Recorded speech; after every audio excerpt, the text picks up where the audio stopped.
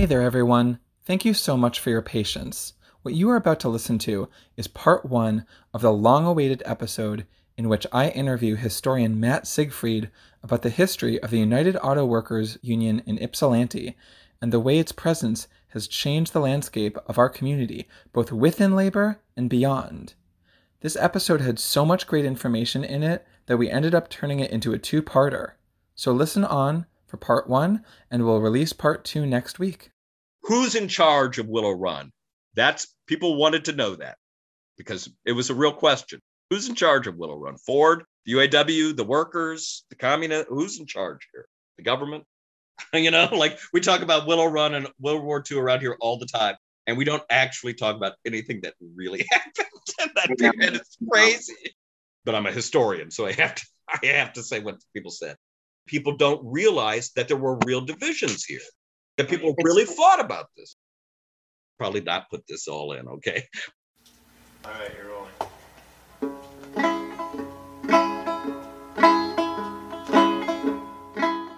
Hi there. My name is Shoshana, and I'm a librarian at the Ypsilanti District Library. Welcome to the library's podcast, Ipsy Stories. Ipsy Stories is a podcast about the history of Ypsilanti told in story form by historians, academics, community members, and local experts. This podcast seeks to unearth stories and perspectives that may be new to you and are often unheard.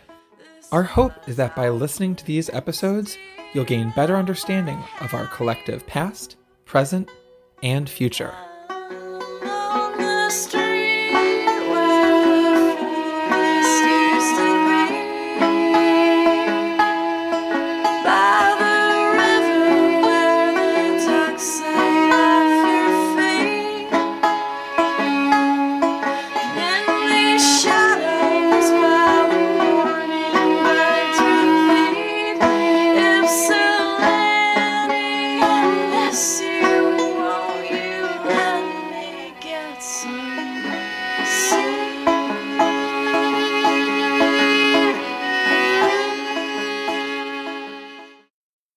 The views expressed by each guest are their own and do not represent the views of the library. Today we'll join historian Matt Siegfried as we learn how the UAW-CIO came to Washtenaw County at the end of the Great Depression, and through a victory at Ford led the workers at Willow Run during World War II, transforming the social landscape of Ypsilanti and bettering the lives of tens of thousands of people. We will dispel some myths about the arsenal of democracy as we look at the housing crisis, racism, resistance to unions, and the expendable treatment of thousands of workers. We will look at the role of the labor movement, including socialists and communists, in confronting multiple wartime crises. From the rights of women workers to the struggle against segregation, from the fight for housing and services to the campaign to keep open the plant after the war and retain jobs in the community. The activities of those years would shape our region to this day. Matt Siegfried is a historian, writer, and researcher based in Ypsilanti. A graduate of Eastern Michigan University with degrees in history and historic preservation, much of his work has been focused on connecting local history to broad historical moments and trends, with a focus on how race, class, gender, and power impact our social landscape. He has given many presentations at the Ypsilanti District Library and is a historian and cultural landscapes expert at the Southeast Michigan Stewardship Coalition, where he works with teachers to integrate place-based learning into curricula. Welcome back to the podcast. Today we're going to be talking about the role of the UAW in the landscape of Ypsilanti at large and Willow Run specifically. For people who are unfamiliar, where is Willow Run? People may know about the Willow Run High School, or the Willow Run Airport, or the Willow Run Bomber Plant, or the Willow Run Neighborhood. Which of these are we talking about? Well, Willow Run is a stream flowing in the eastern part of Washtenaw County into the Huron River. And it's really low land. The Willow Run watershed was the site of a big farm, the Quirk Farm, that later was bought by Henry Ford. And so Willow Run is a watershed or a stream, and then lots of names are references to that stream. So Willow Run Airport, Willow Run Housing Development, Willow Run Factory. And then within that, there's specific places. So Willow Lodge would have been the early name of the housing developments there north of Clark Avenue. So Willow just kind of describes a whole series of events that begin in 1941, more or less. Immediately before that, the area was owned by Henry Ford and was a working farm that young kids from Detroit would come out and learn farming activities and stuff like that. Henry Ford was obsessed with making sure that people were both good farmers and factory workers. So before World War II, it's a farming community with big farms. It's a big farming area. There are some orchards and stuff like that, but it's a small farming community with one small school and, a post office. Briefly, there would have been a rail stop there called Denton at the Denton Road. A small farming community just to the east of Ypsilanti. It did have an identity before Willow Run Factory and all of that as sort of the northeast part of the township. It had its own school and stuff, but it was a farming community identity, very different than the one we think of now. What were labor conditions like in Ypsilanti before the UAW came to town? What was the industrial workforce like in Ypsilanti, specifically in terms of gender and background? How did this compare to Ann Arbor and Detroit? At what point did the automotive industry become part of Ypsilanti's labor narrative, and what role did Henry Ford play in this narrative? Labor relations in Washtenaw County before the CIO came. So the CIO is a movement that begins in the 1930s. It's the Congress of Industrial Organizations. And the CIO is a competitor to the American Federation of Labor, the AFL. So there's the AFL and there's the CIO.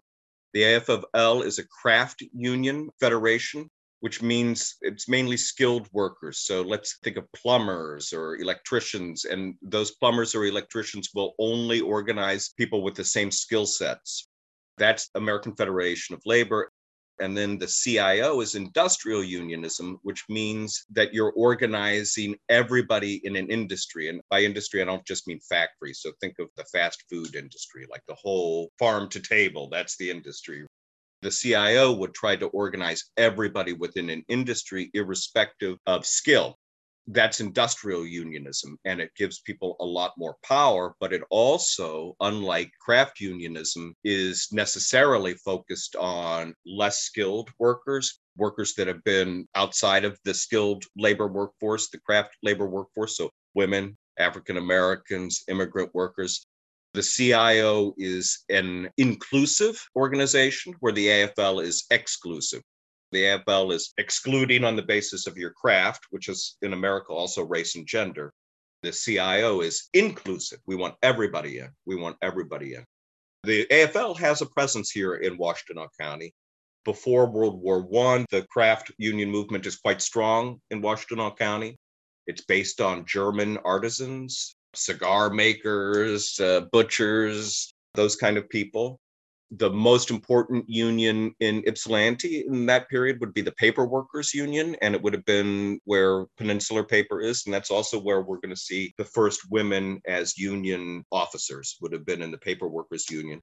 Paper Workers Union was a constituent member of Eugene Debs' Socialist Party. If there were socialist votes here in Ypsilanti in 1908, it would have been the Paper Workers Union people, by and large, who voted for it. But I would say that in general, labor relations in Washtenaw County are semi-feudal before the CIO.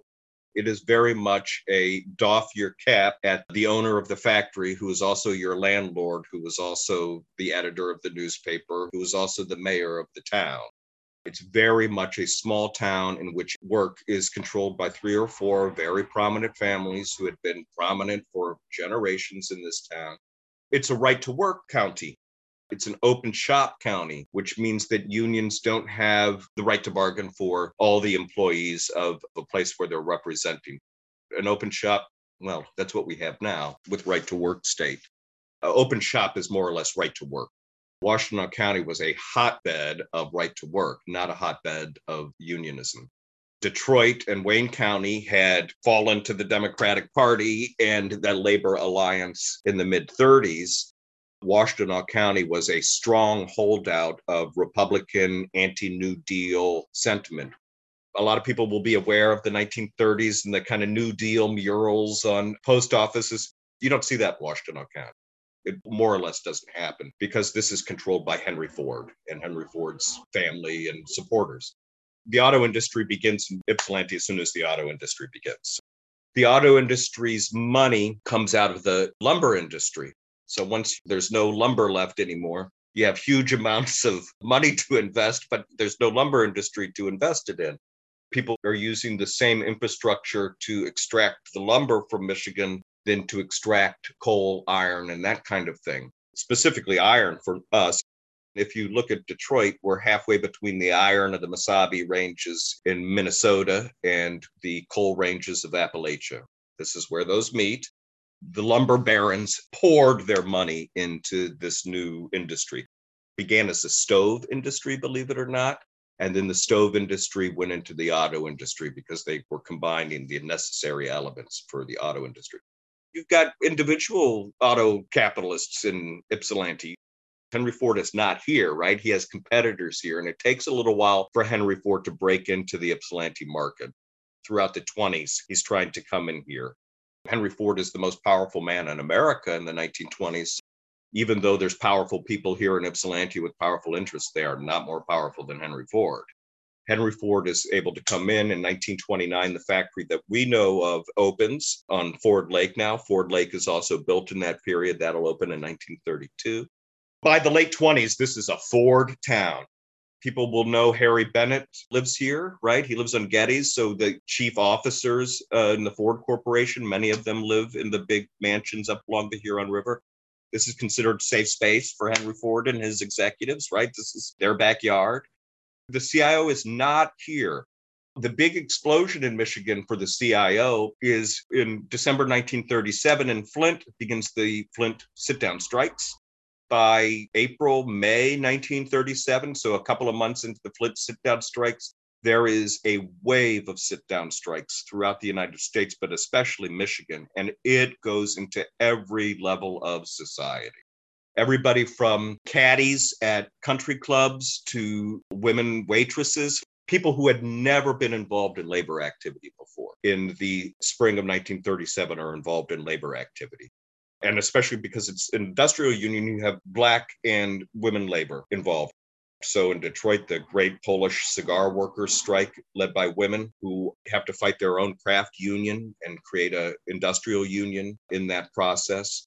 In Washtenaw County, the first breakthrough for the CIO is African-American laundry workers at Trojan Laundry. And that would be led by a Black man from Ypsilanti named Ben Neely. Ben Neely will become a real hero of the CIO movement here in Washtenaw County. The Trojan Laundry is a real interesting thing because it's a combination of Jewish and African-American laundry workers. It's an offshoot of the International Ladies Garment Workers Union, Textile Workers Union on the East Coast. There's a huge Jewish working class contingent of women in that, and many of the labor leaders of that union were Jewish radicals and labor organizers from the East Coast. And one of those was a man named Sidney Hillman. Sidney Hillman comes out to Washtenaw County. This East Coast Jewish guy hooks up with Ben Neely, Washtenaw County African-American. They organize Trojan Laundry. Sidney Hillman ends up becoming labor secretary in FDR government about 10 years later. So he's a major figure. That's the first time the CIO comes in here is that Trojan Laundry. And then for the UAW, it's American Brooch Company in Ann Arbor, which is exactly where the YMCA is. American Brooch was an auto supply company, largely skilled workers, largely white workers, but non-unionized workers, deeply exploited workers. And there's a sit-down strike there. And it's the only sit-down strike I know of in Washtenaw County on an industrial sit-down strike in that 1937 wave, and they win. That's the first time the UAW-CIO gets into Washtenaw County is 1937 at American Brooch in Ann Arbor. In Ypsilanti, labor is gendered and racialized and all of that kind of thing. Ypsilanti is a small town, say 12,000 people in the run-up to World War II, dominated politically by the university, just like it is now. Today, it's dominated economically by the university as well. It was not dominated economically then by the university, but it was politically. Economically, because of Ypsilanti's existing large African-American population that goes all the way back before the Civil War, you see some heavy industries locating to Ypsilanti to take advantage of that Black labor. You get early foundry work here on a pretty large scale for a town the size of Ypsilanti because of Black labor here. Central Specialty, which is where Corner Brewery is now, would have seen more Black men working in that than Willow Run during World War II. Central Specialty would have been where generations of Black men worked in the foundry in Ypsilanti. Major center of Black social life and work. There were baseball teams connected with it, social halls connected with it. Central Specialty and United Stove actually get the UAW here in 1941 before Ford does. In the months before the strike in April 1941 that brings the UAW to Ford, there's strikes at United Stove and Central Specialty here in Ypsilanti. Central Specialty will have the first Black men officers of the UAW in Ypsilanti, and that'll be early 1941. The big mass meetings for the UAW here in Ypsilanti were originally held where the Riverside Arts Center is now, so in the Masonic Hall. If you can imagine, hundreds of people in there voting on union representation. United Stove actually rejected UAW-CIO here. There was a very bitter strike here in Ypsilanti to get this CIO at United Stove. In April of 41, Ford falls to the UAW because Black workers support the UAW. In Chrysler and GM, very small percentage of the workforce is African American, and the UAW didn't even have to address Black concerns to organize GM and Chrysler. At Ford, African Americans are 10, 15% of the workforce, including at the most important kind of industrial section at the foundry work. There was no way to organize the UAW at Ford without taking on Black issues and the fight against racism. That was the only way you were going to do it. The UAW, in the process of organizing Ford, realizes that it also has to fight racism in a way that it never had to before. And it has to promote Black leadership if it is going to be able to get into Ford. So you see a real sea change in the UAW. It was always nominally anti-racist, of course. It's a CIO union, but it was forced to organize on an anti-racist basis to be able to organize Ford. And it elevated Black workers to leadership to be able to do that.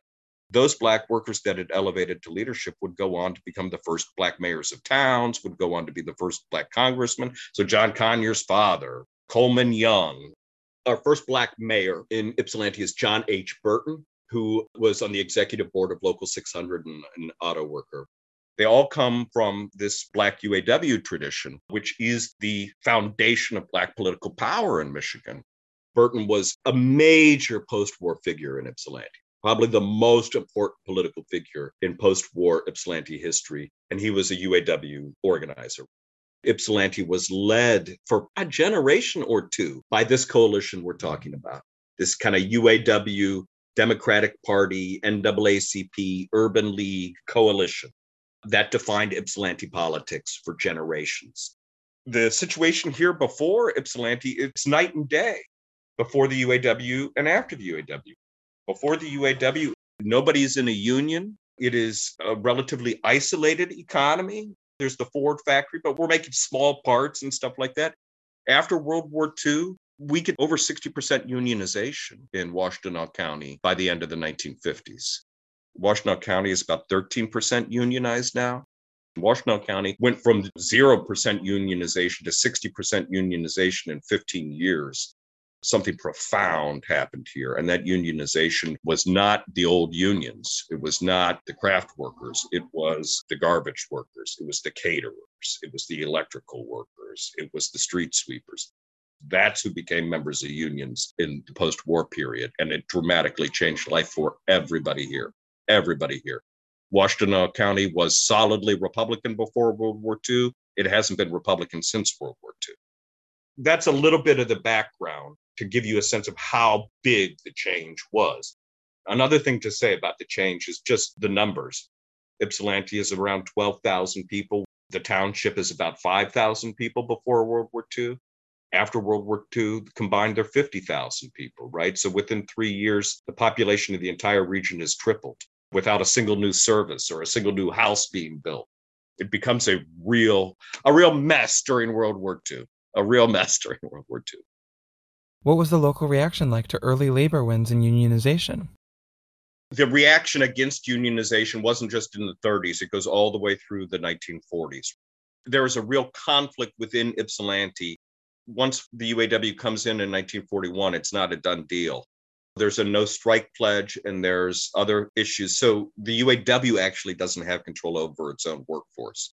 You've got the UAW, you've got Henry Ford, you've got the local government, and then you've got UAW workers who are doing what they want and organizing on their own basis.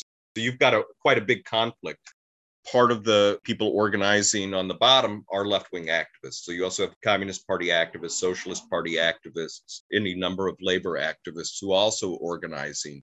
Willow Run becomes a hotbed of different left-wing groups, of different left-wing ideas, of different ways of organizing unions and communities.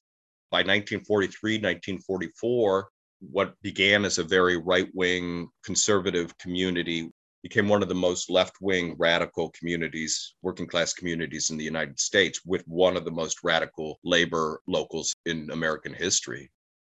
How did these early wins affect organization, especially in Ypsilanti?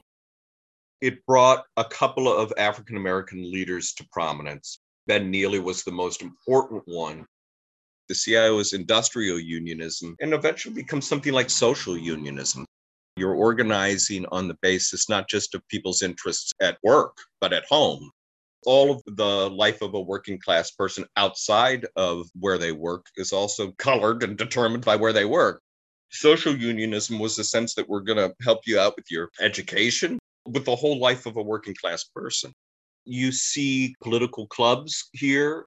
You also see a Black population that was relatively acquiescent over the last 10, 15, 20 years, get more and more active.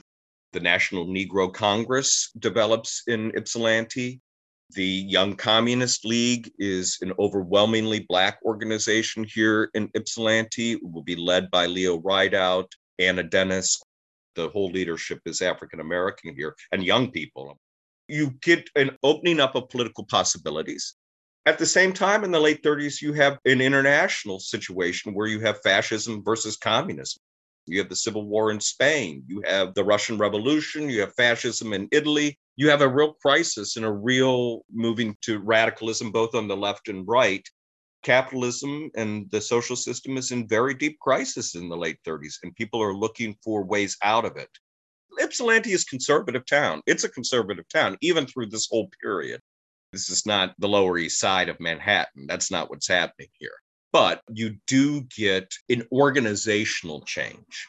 That's the key. You get a new organization here, and that new organization has never been here before, and it offers possibilities that were never here before.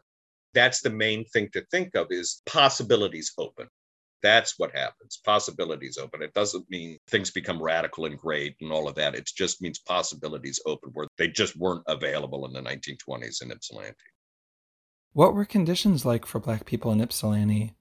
What was Henry Ford's relation to the Black community like at this point? What role did Black workers play in the events of 1941 between Ford and the United Auto Workers? I think it's really important to remember that Henry Ford does hire Black people to work, men, not women, but that's extremely internally segregated. It's not like you can just get hired into Ford as a Black person and work anywhere. We have this Ford plant here in Ypsilanti on Ford Lake. Not a single African American worked there until World War II. That was open for 20 years in a Black community, and there's no Black people working there, not a single one. It's very racially divided internally. If you were an immigrant worker from Eastern Europe or Southern Europe and you came to work for Henry Ford, you had to take a class on Americanism, his version of Americanism. You had to sit after work in a class and learn the ABCs of what it meant to be a good American from Henry Ford. If you were Black and you worked for Henry Ford, you had to sign a little thing saying, I won't smoke or drink. I will go to church. I won't join the Communist Party. I won't join a union. It was a feudal system. You're working on Henry Ford's manor. It's not a democratic labor system. He does hire black people. So if you want to work here in a factory in Detroit, and that's where the jobs are, you have to work for Henry Ford if you're black. So that means you have to keep your head down if you want that job. You're going to sign those things. There's no other place to work. When the UAW comes in, black people say to the UAW, well, the two things you need to do is you need to offer us something more than Henry Ford is offering us, because Henry Ford is the only person around here offering us a job. And two, you got to win, because if you don't win, you all can go to Chrysler and GM for a job. We're out of a job. Black people are out of a job. The UAW is deeply strengthened, both politically and organizationally, by its turn to black workers in the early 1940s. It really strengthens the UAW. The UAW is successful in April 1941. Henry Ford hires through black churches. So there's a real division in Ypsilanti's black community between Second Baptist, which is a Henry Ford church. If you want to work for Ford Corporation, you have to be a member of Second Baptist and sign the little pledge saying, I won't be a member of a union and all of that kind of stuff. Brown Chapel AME is pro-union, pro-UAW, and with the Communist Party, like a lot of the African Methodist Episcopal Church in that period. So you got a real division here between the two main black preachers, Garthur Roberson and Henry Simmons, about the UAW. Right before the great April 1941 epic strike at the Fort Rouge, in which black workers are going to participate, the most important black leader in Detroit supporting the UAW is a man named Reverend Charles A. Hill. And he literally comes to speak at Brown Chapel AME that Sunday before the strike to get Ypsilanti African Americans to support what is going to happen here in that next week and to support the UAW. They didn't quite know how it was going to happen. What happens is Henry Ford, in an attempt to prevent the UAW from winning at his Rouge complex in 1941, decides to try to start a race war. Literally, his plan is to have black non-union workers attack white union picketers on the picket line in the hope that those white unionists will then assault black workers. The National Guard or military will have to be called in and the strike will be put down. That is Henry Ford's actual plan to end this strike. That's what he was willing to do. Now, to the great credit of the UAW, those white workers did not react, and the black workers who were part of the UAW went in and pleaded with the black workers who were not part of the UAW to join them in this strike. About a week into the strike, the black workers in the Ford Rouge plant who were not supportive of the UAW decided to walk out and support the UAW. And Henry Ford was done. It was over. The UAW was in town. It would be like the union getting into Amazon today. And not just a little Amazon, like the main Amazon plant, Bezos lost. They got not just any union, but the UAW there. That's how big of a transformation it would have been politically for what's happening in the country. Ford's reaction to that, Henry Ford just refuses to hire black people for the first 2 years of World War II, anywhere. When he opens Willow Run, there's a real labor crisis. We all know he has to go down and get labor. That labor crisis is happening because he's not hiring any black people in the area. There's labor here to work in the factory. He's just not hiring it. He wants more acquiescent workers. He thinks that these white workers from East Tennessee and East Kentucky are going to be anti-black, anti-communist, anti-democrat. They would be Democrats, but conservative Democrats. He wants them to come up here. That's not his first choice. It's his second or third choice, but that's the choice he makes. He tries for a social experiment here in Willow Run, and those Appalachian workers come to Ypsilanti and they get introduced to communism. So by 1944, they're voting for the Communist Party. That's a little bit about race relations here. It's really, really fraught. I don't want to pretend that the UAW is this paragon of anti-racism. On the leadership and on the organizing level, they're very conscious about it, but obviously they're organizing masses and masses of people into the union, and there's not critical race consciousness on all of these masses of people. There's also an education within the union about race. Most importantly, I think, though, and I think this is key, the UAW has black leadership. It's not just that black people are organizing black people and white people are organizing white people. If you're a white worker, your committee person will be a black man. There's no way to avoid black leadership when you're a white worker here because the UAW is integrated on a certain level. You're going to have to go to a black person for help. You're going to have to go to the black steward for help. It changes the whole racial dynamic. It changes who has power. The union changes everything. It changes everything. And for Black people, it meant that Black men with no formal education, they become city council people when that would have been impossible. It's inconceivable that a white factory worker would have been on city council, let alone a Black factory worker on city council in Ypsilanti before World War II. It's inconceivable. After World War II, factory workers, white, Black men and women are in city council. That would have not been possible in 1939. It was possible in 1945. The Black leadership around the UAW in the late 30s, their names will be in Michigan politics until the turn of the century. Coleman Young, John Conyers, Sheldon Tapas. These major figures in Black Michigan history will be UAW members. What happens is Local 600, which is UAW local for the Fort Rouge complex, becomes the most important civil rights organization in Michigan. When Nelson Mandela comes to Detroit after he's released from prison, he goes to Local 600. That's the first place he goes to thank them for supporting the boycott of South Africa in the 1980s. Local 600, even though there's the Cold War and you're not supposed to support communism like the ANC, Local 600 insists by the mid-80s because of its Black central leadership, people like Rosa Parks. Rosa Parks works for John Conyers. John Conyers comes out of that Black UAW tradition. Rosa Parks comes out of a union tradition. We forget that about her. She's a very strong supporter of the UAW here. She's in all the protests and marches and stuff like that for the UAW when she's living in Detroit. Local 600 becomes the main civil rights organization in Michigan. In 1967 in the United States, there are only 7 majority white towns with Black mayors. 3 of them are in Michigan. And if I tell you the 3 towns, you'll go, well, that's the UAW. It's Flint, Saginaw, and Ypsilanti. You get white workers voting for their Black committeemen. White people never voted for Black people before because Black people never ran before World War II. People didn't have the ability to run for office other than as a Black Republican in a Black Republican neighborhood. You didn't break out of that. The UAW and the CIO meant that white people were going to vote for Black people. It just changed the dynamic. It changed the dynamic. You could get elected in Ypsilanti as a Black man, as a UAW organizer, on the basis of both the Black vote and the working class vote. That was not possible before in all politics. That was not possible. You can get the sense of that kind of change, what that means. The first Black man ever elected to city council anywhere in Michigan is here in Ypsilanti in April 1945. And it's a man named Frank Seymour, who's the education director of Local 50 and a fellow traveler of the Communist Party. That's the first person finally elected to city council here in Michigan. That's the breakthrough right there. That's the breakthrough. Ypsilanti's reaction to that was to change the city charter to prevent voting on a ward basis and to make sure that anybody running for city council had to have 3 years residency here and was not a renter, not a renter. What Ypsilanti did in reaction to Frank Seymour, the first Black man get elected, is to try to prevent a Black person ever getting elected again in this town. They changed the city charter to do it. It didn't work because in 1947, there was an election and 2 Black people got elected to city council.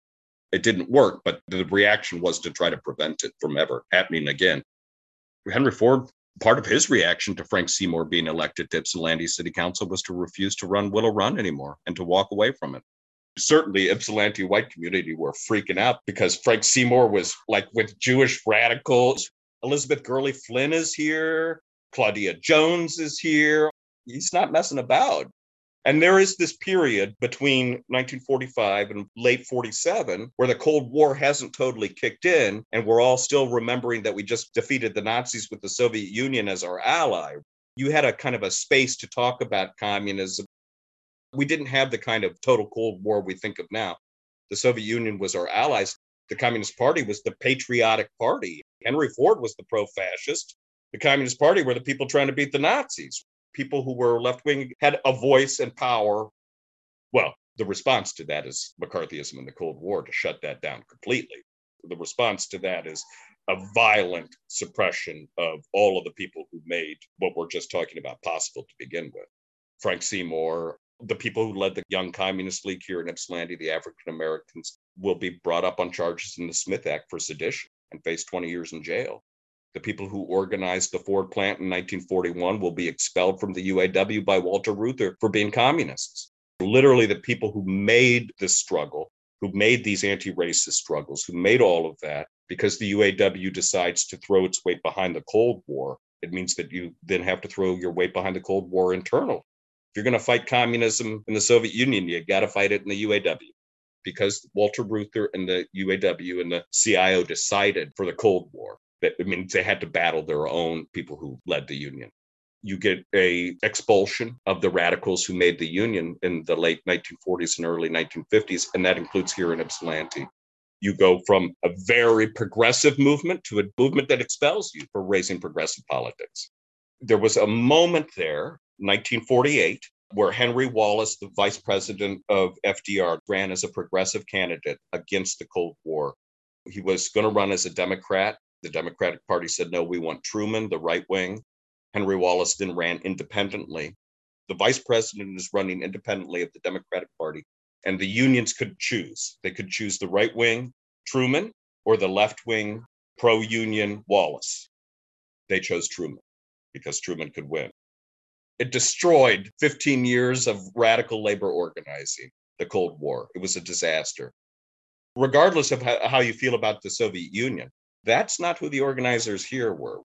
They're Black progressive organizers and women progressive organizers. They're not secret police in charge of gulags. That's how it was phrased. Literally, the most progressive people in America were shut out of union organizing in that period and expelled from the union. Local 600 held on a little bit longer than the rest because it was so strong. Here, Local 50 goes from a relatively conservative election in 1940, the Good for the Union slate, which is the pro-UAW leadership, to 1943, the Communist Party wins in Local 50. The United Bomber Workers slate, Walter Quilico is the head of the union.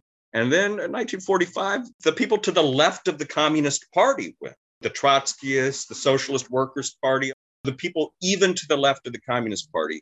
Brendan Sexton is elected in 1945 to the Local 50 leadership, and it's called the rank and file slate. And it's led by women and Black people, and it rejects the no strike pledge during World War II. It rejects the Little Steel Agreement, which is a wage agreement throughout the United States. And it leads the opposition within the entire CIO to this. The rank and file slate also calls for the nationalization of Willow Run. They wanted to make public buses. Imagine if the largest factory in the United States, instead of becoming Kaiser Frazer and making machine guns and convertibles in the 50s, made public buses. Imagine the direction we would have gone. That's what they were demanding when Ford closed it down. That radicalism of that World War II period is incredibly important. We actually think of World War II as waving your flag Americanism period. No. It was a real period of deep radicalism.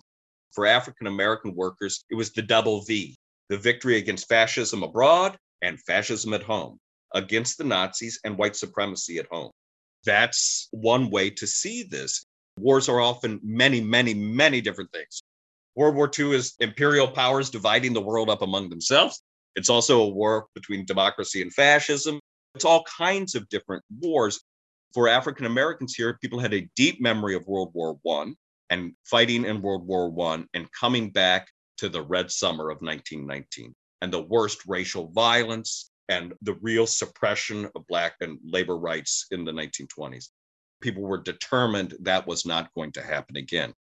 Henry Simmons, the Reverend of Brown Chapel AME here, he's a World War I veteran who went through that experience. He went to fight for democracy in France in 1917 and came home to mass lynchings in the United States. That was not going to happen to the next generation. He was committed to that. That was not going to happen. When we think of the civil rights movement of Martin Luther King in the 1950s, who are the people marching? They're the people who went to World War II and came back and expect the democratic rights that they fought for in World War II. That's who the mass base of the civil rights movement is. They went through the experience of World War II, and now they have demands. They're not going back to the way it was before.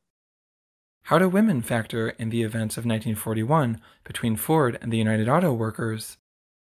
Our main image of the Willow Run story is of women workers, of course, and there's lots of reasons for that. There's a couple of myths involved in that. The first one is that before World War II, women just weren't in the workforce. They were all at home, and World War II changed the situation so dramatically that women then got factory jobs for the first time. In fact, the first industrial revolution in the United States, which is textile industry, requires two things: cotton and women's hands. Ypsilanti is well represented in that textile industry. People will know about the underwear factory here and those kinds of things. The largest industrial employers before World War I in Ypsilanti are of women workers. Now, there is a real reaction after World War I will say that. After World War I, factories change. Before, there's more piecemeal work, and then after World War I, you get these massive factories with line work and all of that kind of stuff. And you do get less and less women in industry. That is for sure, because of the kind of industry that's being produced. Before World War I, Ypsilanti has 2,100 people working in factories. 1/3 of them will be women. 700 of them will be women. And this has been 1909. I'm sure that was not the case in World War II. In 1909, it's actually higher than it is during World War II in terms of women in the workforce. I think that's really important to remember, that women were part of the industrial workforce and real proletarians too. We're talking about people who had to sell their labor from town to town. If the factory didn't have work for you, you're out of work. And so you'd have to go to the next town and look for work. And you can't have kids that way. You can't raise a family that way. So if you want to feed yourself, you have to actually divorce yourself from having a family. A lot of the women who were working these jobs, you're young, you live with other women, you don't have children, you sell your labor. For middle-class Ypsilanti, that's how you would view prostitutes. I always think about the division in Ypsilanti between the women at the top of Forest Avenue going to the normal college and the women at the bottom of the Forest Avenue working in those mills. 200 yards from the top of Forest Avenue to the bottom of Forest Avenue. And there are two entirely different ideas about what it means to be a woman. On the top of Forest Avenue, you don't even show your wrists, let alone your ankles. You are a paragon of virtue. You are matronly. You're there to go to school to raise the children. All of this kind of stuff. The Madonna and the Whore, that's on Forest Avenue in the attitudes of people. You go down Forest Avenue, and we all know what's on the side of the underwear factory is a big picture of a woman in underwear in the Victorian era. Could you imagine a big picture of a woman in underwear on the side of the normal college for all those middle-class women going there? It would be inconceivable. If you're a working-class woman, you're sexualized. If you read the Ypsilanti Press at the time, those boarding houses where working-class mill women were referred to as like the red light district of Ypsilanti. It was not a prostitution racket. So you can imagine the sexual assaults. You can imagine what you had to do to get a job. You can imagine the level of sexual harassment at these places. That's Ypsilanti beforehand with women workers. It is not pleasant at all. There were strikes. There were ad hoc strikes. Unfortunately, the International Ladies Garment Workers never got into Ypsilanti. It did get into other towns around here. Grand Rapids, in fact, had mass strikes against sexual harassment by these women in the 19-teens. One of the reasons Ypsilanti doesn't have that is we don't get immigration. Ypsilanti is an extremely nativist community. While African Americans may be tolerated, Italians certainly are not going to be tolerated in this town. At this time, Detroit will be about 40 or 50% foreign-born. Ypsilanti will be less than 5% foreign. The moment America gets mass migration from Eastern and Southern Europe, they don't come to Ypsilanti. But they come right next door, even to Ann Arbor. Ypsilanti has a character to it. It's American, Midwestern, and that particular racial dynamic, which sees white and black. It's more complicated than that, but it reminds me very much of a Southern town in some ways, in that sense. Mobile, Alabama's racial division, it's not the Irish versus the Jews. It's black and white. It's black and white. And that's Ypsilanti's history, is black and white. What can you tell me about the way that commuting, housing, and workplaces were racialized? Were bedroom communities for workers segregated? Well, absolutely they were. You have the 1930s. So you've got the Great Depression. You don't have any houses being built. You have a real economic crisis with a lot of people out of work. And then you've got World War II. So you've got masses of people moving in the landscape. So not just to work in factories, but to go to army bases. The whole population is moving from one end of the country to the other as you're being deployed into the army or you're looking for work. And there's no planning, obviously, because we don't live in a planned economy. So it's just who can make the most money in this process is how it's done. It's just an absolute cluster of mess ups. And so you've got a situation, if you're African American and you're moving to Michigan to work, I mean, it's not like you can move anywhere. You're not going to move to Grosse Pointe. You can only move to an existing Black neighborhood. You're not going to open up a new Black neighborhood because that would mean it would be in a white place. And there's only a few existing Black neighborhoods in Michigan, Detroit, Ypsilanti, a couple places in Grand Rapids. Now, remember, that Black neighborhood is strictly defined. It's not going to grow because if it grew, it would grow into a white neighborhood. It hasn't had a new house built. All of those conditions are relevant. So you've got masses of people moving into a place where there hasn't been a new house built, a new road built. Of course, white people are moving there too. So if you're Black, you can live in Ypsilanti, but you can't work at the Ford plant in Ypsilanti. That's only white people.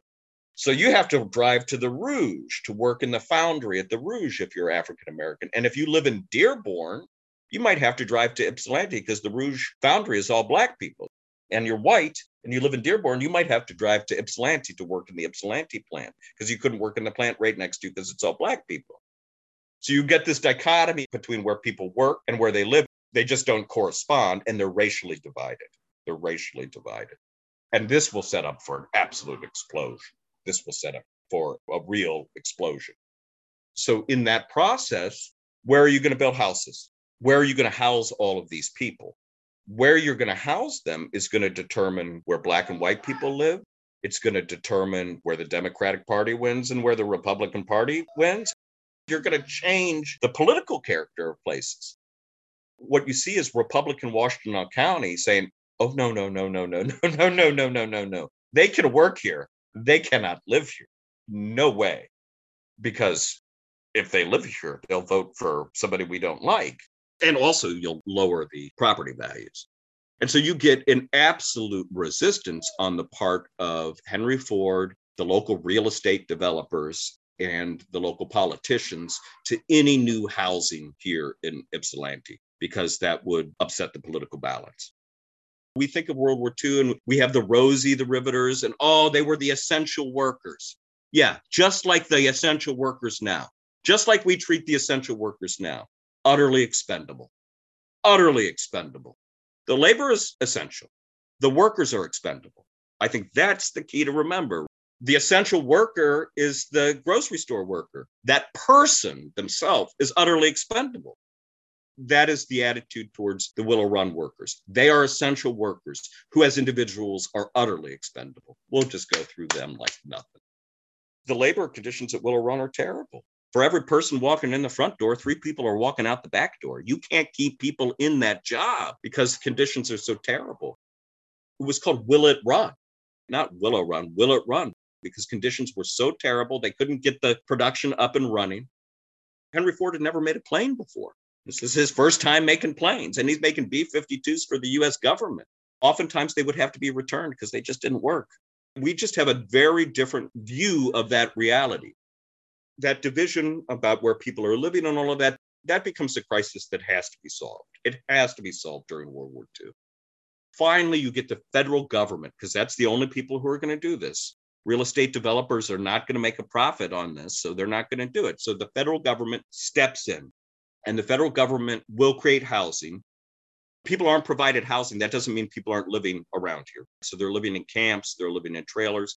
I was looking at some aerial photographs of the early 1940s. And all north of us in that Superior Township and that beautiful nature reserves and stuff up there, those fields were full of trailers, of people living in trailers. So people are working in the most technologically advanced plant that ever had been produced by human hands, and they don't have running water. Finally, the UAW and other groups get the federal government to agree to create housing for people, but they're going to do it on a racial basis. We've never had public housing in Ypsilanti before because we had all the anti-New Deal people here. When they do put public housing here for the first time, even though we don't have official segregation or Jim Crow in Ypsilanti, And in fact, by the 1886 Supreme Court decision of the state of Michigan, we're not supposed to have any segregation in housing or public accommodations. And so even though it's against Michigan law, federal housing is made for all white people there. We had de facto Jim Crow up here. They're going to impose Southern style Jim Crow up here now, a step backwards from what we've had. There's major resistance to that. The first demand of Black people in the UAW is absolutely no segregation in housing, zero segregation in housing. They do not win that. The compromise is to create Park Ridge community housing on the South Side. The Black community at the time rejected that. We are fighting a war against fascism. We have been demonstrating for the last 3 years to integrate war industries and to get Black women jobs, and you're going to accept Black-only housing? There was a real division in the Black community between those who accepted Park Ridge on the South Side and Park Ridge Community Center on the South Side, and those who said absolutely not. It should be on Michigan Avenue. That way it will be for everybody, and that way you will not be able to take resources from it. Because we know if this is Black only, you will take resources from it. It will be starved of resources. So the only way for Black people to have full access to resources was to go to your school, to go to your community center, to go to the places that you expected to have those resources. If you divide it, we know it will be starved of resources.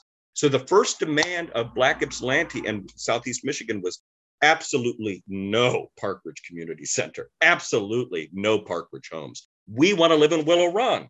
We want to live there. And there are vicious editorials in the Michigan Chronicle and Michigan Citizen attacking Ypsilanti for accepting that. Black militants in Southeast Michigan really attacked Black Ypsilanti because they accepted that. We're fighting through the entire country against segregation and housing. And you accept this in a place that the whole country is looking at? Because all the country is looking at Willow Run. It is the center of Black politics during World War II. Every Black newspaper across the country is reporting on what happens in Willow Run. Ypsilanti African Americans accepting segregation. People were not happy because it was like scabbing on our struggle around the country. You're crossing a picket line here. Don't accept that. Don't accept that. When finally Black women are going to be hired into Willow Run, and this is late 1942, on a year and a half after campaigning, Henry Ford goes to Detroit and he says, we'll hire 6 women. And those 6 Black women are told that they're going to be janitors, and they all refuse. And so he comes to Ypsilanti, and those Black women accept it. They accept it. And so Black women from Detroit come to Ypsilanti and say, no. We're having to sit down. We all only accept full, equal participation in this. If you do that, you're crossing the picket line. We only accept going on the factory floor as equals. We're not going to be janitors. Ypsilanti's population is real divided. You see a real generational division here in Ypsilanti between young Black Ypsilanti and older Black Ypsilanti. The same is true in the white community. The older white community came up in the most reactionary 1920s and all of that. And the younger community came up in the period of the Spanish Civil War and this. Even young white people are flocking to radicalism in this period. Of course they are. You get a real generational division along with your racial, class, gender divisions here as well. It's very complicated. That's the end of the first part of our interview with Matt Siegfried about the United Auto Workers and Willow Run. Make sure to listen in next week when part 2 of this episode drops. A special thank you to Sam Killian for all his work on the Ipsy Stories webpage. We couldn't do it without you, Sam. A special thank you to local musician Annie Palmer for providing music for this podcast. You can check out more of her music at anniepalmermusic.bandcamp.com. Thank you so much for listening to Ipsy Stories. If you liked what you heard today, please consider subscribing and telling your friends and neighbors about this podcast. You can subscribe to Ipsy Stories wherever you find your podcasts. You can also explore previous episodes with additional resources at ipsylibrary.org/Ipsy Stories. If you have ideas or story suggestions, you can get in touch with me at shoshana@ipsylibrary.org. That's SHOSHANNA @YPSILIBRARY.org. Thanks for listening, and see you next time.